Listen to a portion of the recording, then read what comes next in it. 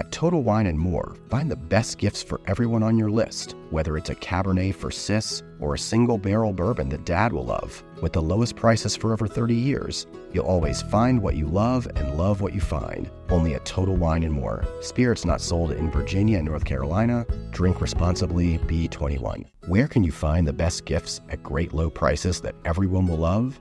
At Total Wine & More, of course. With so many great bottles to choose from, find something for everyone on your list, whether it's a Cabernet for your sis, sparkling wine for a coworker, or a single barrel bourbon for Dad. And if you need any help, just ask one of their friendly guides for advice. With the lowest prices for over 30 years, you'll always find what you love and love what you find. Only at Total Wine & More. Spirits not sold in Virginia and North Carolina. Drink responsibly. Be 21.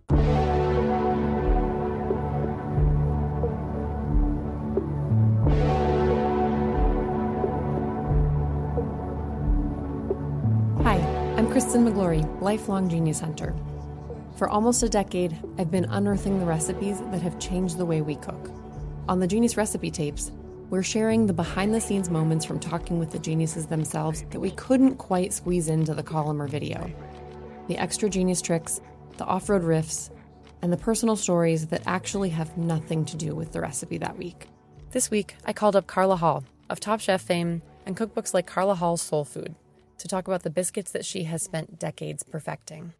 Hi, Carla. Hello. This is really exciting. It is biscuit time, and I can't tell you how many times I'm trying to tell somebody over a phone call or something how to make really great biscuits. So this is perfect. I know that you've spent your life perfecting biscuits. Is that right? Absolutely.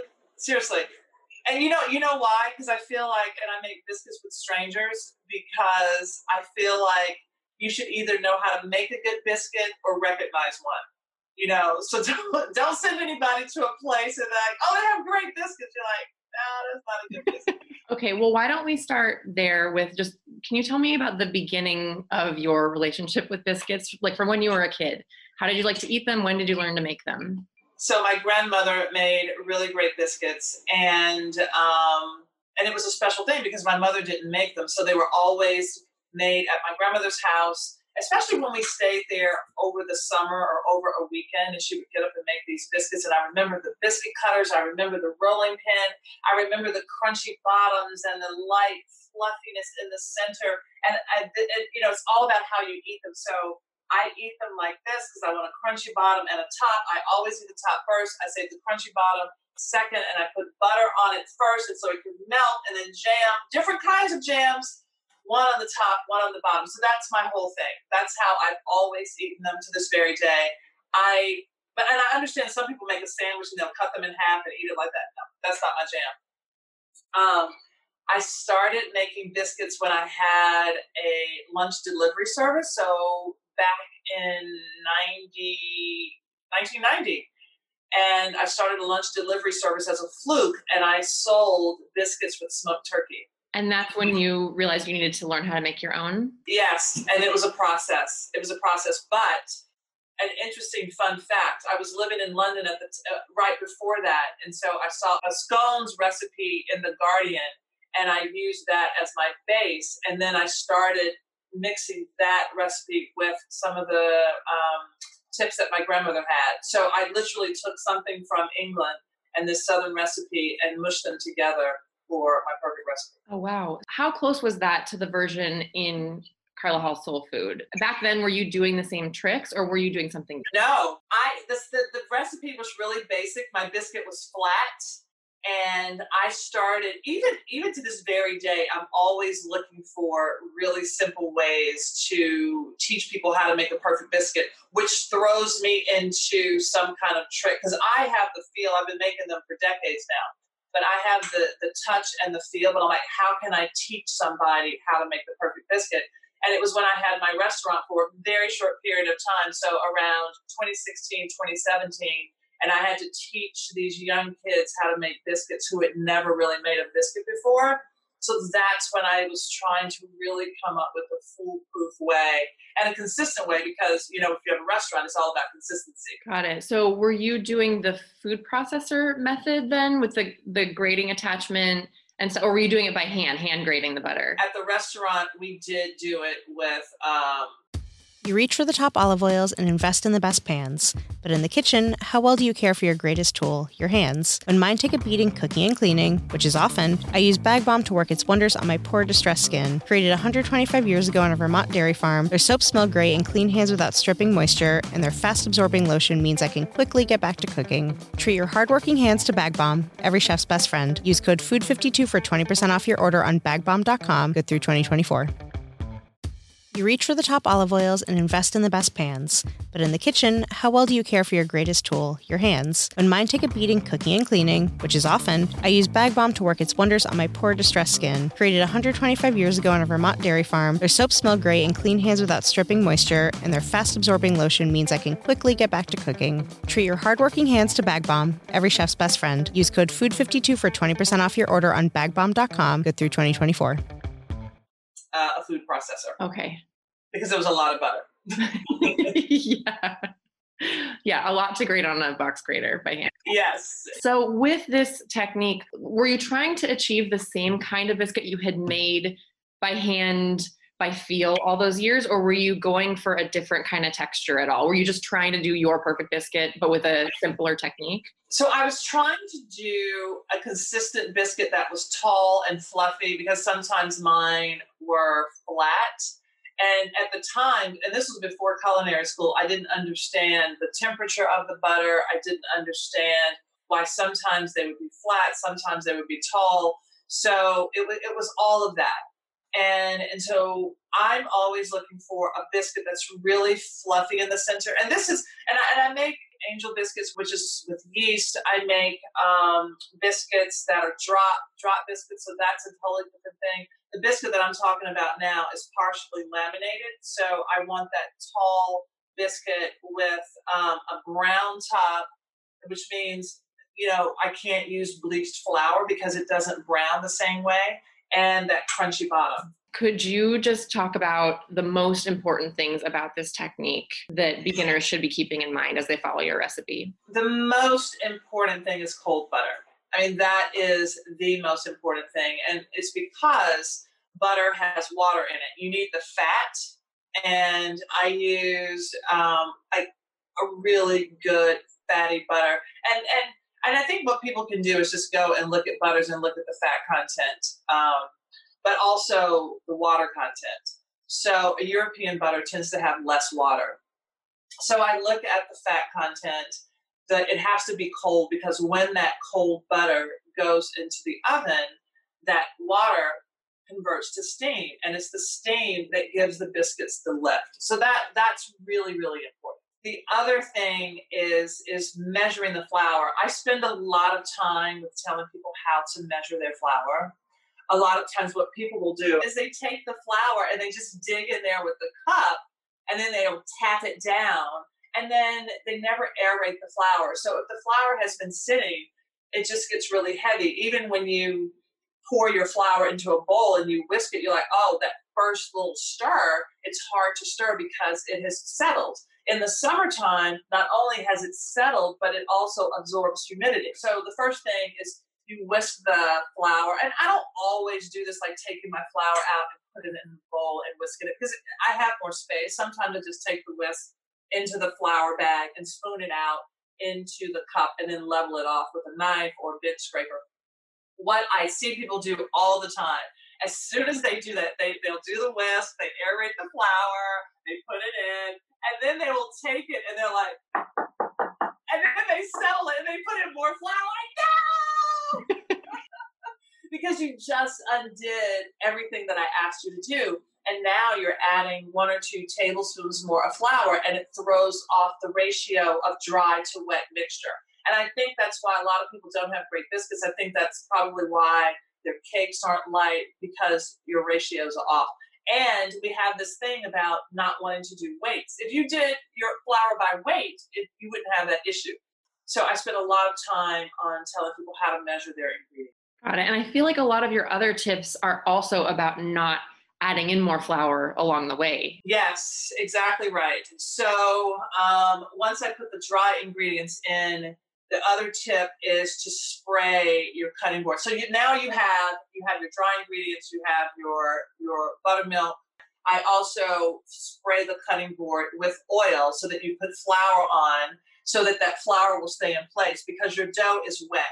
If you sprinkle your dry cutting board with flour and you put down wet dough, it's going to pick up all of the flour that you just sprinkled on your cutting board. So we want to control that. And that's why I spray the cutting board, put flour down. Now you have this velvety section, the square section that you're going to work in. I love that tip. And if you don't have cooking spray, could you just like butter the board or oil the board? Yeah, you can butter the board. Oiling is probably better. A lot of times if you butter it, you're going to have lumps, because it's not going to be smooth. So what I would do is just take a paper towel, put some oil on, whatever kind of oil, and just make your little square. And it's all smooth. What I find with butter, people will put too much butter because they think more is better. And then you have lumps of butter, and then the flour is going to clump, and then la la la la la. So to alleviate that, I mean, I've done it. I've put butter down. I've put the shortening down. But I've done this a lot, so I know what to look for, what not to do. Is there anything else that you see beginner bakers do with making biscuits that you are like, no, please stop?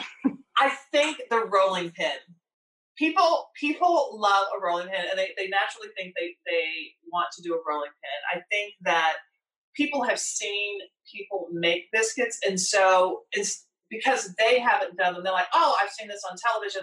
I'm not even talking about a cooking show. I'm talking about maybe just a movie where you've seen somebody make biscuits and you see them rolling out the dough and then they will cut them out and they're these little hockey pucks.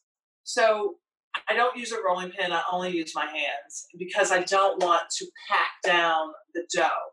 If I'm doing shortbread, that's a whole different thing. But if I'm doing regular biscuits, I don't want my dough really packed down so it will create a fluffier biscuit. People tend to overwork the dough. They really want to feel like they're doing something. I feel like it's when people are cooking and they want to toss, the pan up in the air. I'm like, there's no fire up here. There is no fire up here. So keep the pan down. I understand why you're tossing, but they're tossing because they've seen it, not because they're trying to toss something that's very gentle in their pan and they don't want to mush it. They think this is what they're supposed to do. But if you don't understand the why behind what you're doing, you will make a mistake. This is the Genius Recipe Tapes. We'll be right back. Where do you think there's flexibility to use something else with the ingredients? And where do you think if you don't have this thing, you should just wait until it's safer to go to the store? I've even made my biscuits with coconut oil, so unrefined coconut oil instead of butter. I have made these biscuits vegan. So I've used coconut oil or a cultured vegan butter or a milk substitute. If I'm using a milk substitute, oat milk, almond milk, macadamia milk, I choose the one with the most fat because biscuits need fat. So that's the thing. You also think about fat content. The other substitution for buttermilk, which even during regular times, you go to the grocery store and you will see low-fat buttermilk. It's an oxymoron right there on the label. Is it low-fat or is it butter? I mean, I don't know. Is it margarine milk? I don't know what it is, right? So I'm like, what is this? So I tend to get the low-fat buttermilk, but a lot of people don't have buttermilk. So in these times, I would say get whole milk, and then sour cream, because you generally are going to use the whole milk, you're going to use sour cream for something else. In this case, you're going to put them together. A lot of times new cooks will ask me, oh, can I make my own buttermilk? Can I just put lemon juice or vinegar in the milk and make my own? No, you cannot.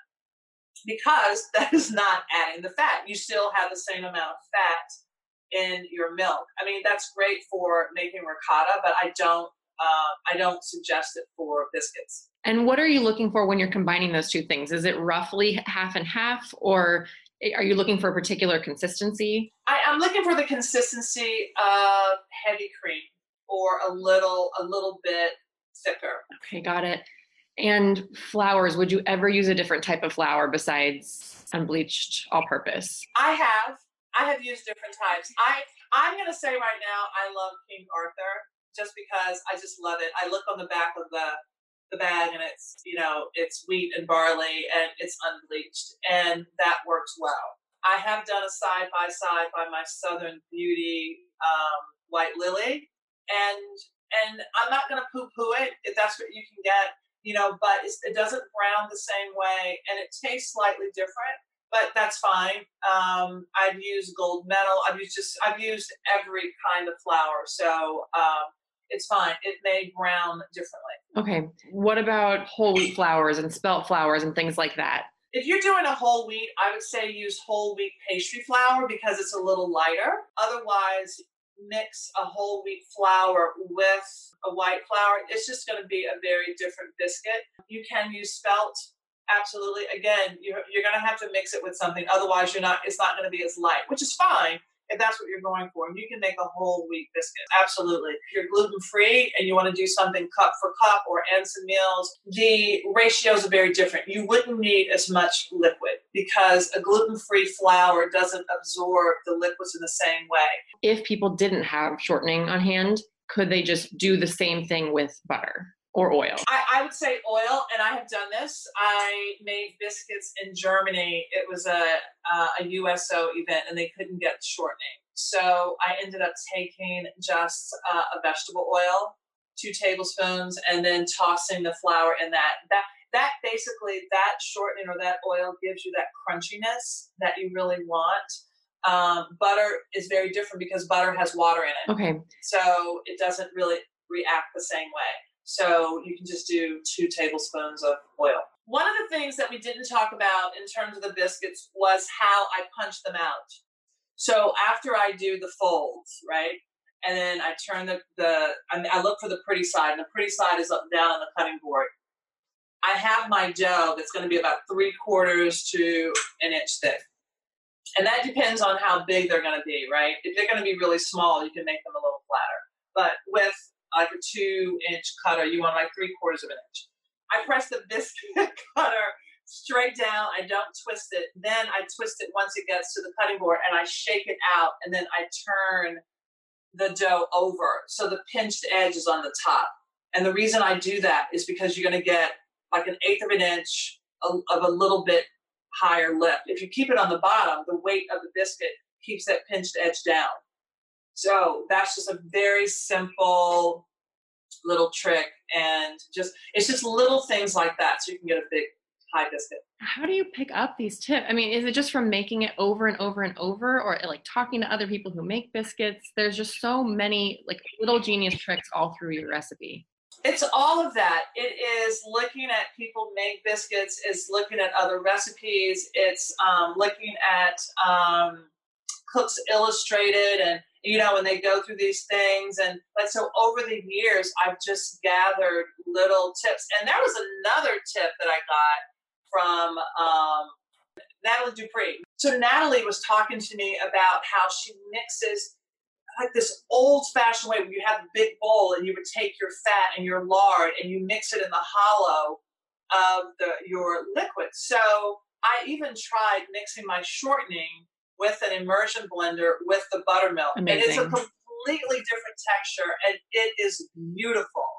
It is so beautiful, and the biscuit is so light because all of that buttermilk has the fat straight through it, and so you don't worry about putting it in the flour because it's going to touch every piece of that flour. Oh my God, it's so gorgeous. I know, I get so excited. Okay, well, I'm trying that one next.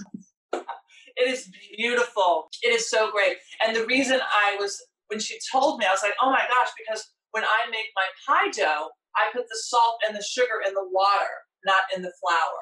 Because instead of having water with flour, salt, sugar, now I have salt, sugar, water that goes through the entire pie crust. So this is the same thing. That fat is in the buttermilk, and you've increased the fat. So now it's going through the flour. One other thing, if you're making this, let's say you say, oh, I want to try that buttermilk trick later. So once you have your dry mix, you can actually keep that in the freezer. You can make your dry mix and just put it in a zip top bag, keep it in the freezer, pull it out when you want to make some biscuits, and you're just adding the the buttermilk. And then there's no chance that very little chance you're going to warm up your butter if everything was frozen. Yeah. Carla, thank you so much for taking the time. You're welcome. Thanks for listening. Our show was put together by Coral Lee, Gabriella Mangino, Alip Barsumian, and me, Kristen McGlory. You can find all the Genius recipes, videos, and stories on our site, food52.com. And if you have a Genius recipe that you'd like to share, please email it to me at genius@food52.com. I am always hunting. If you like the Genius recipe tapes, be sure to rate and review us. It really helps. See you next time.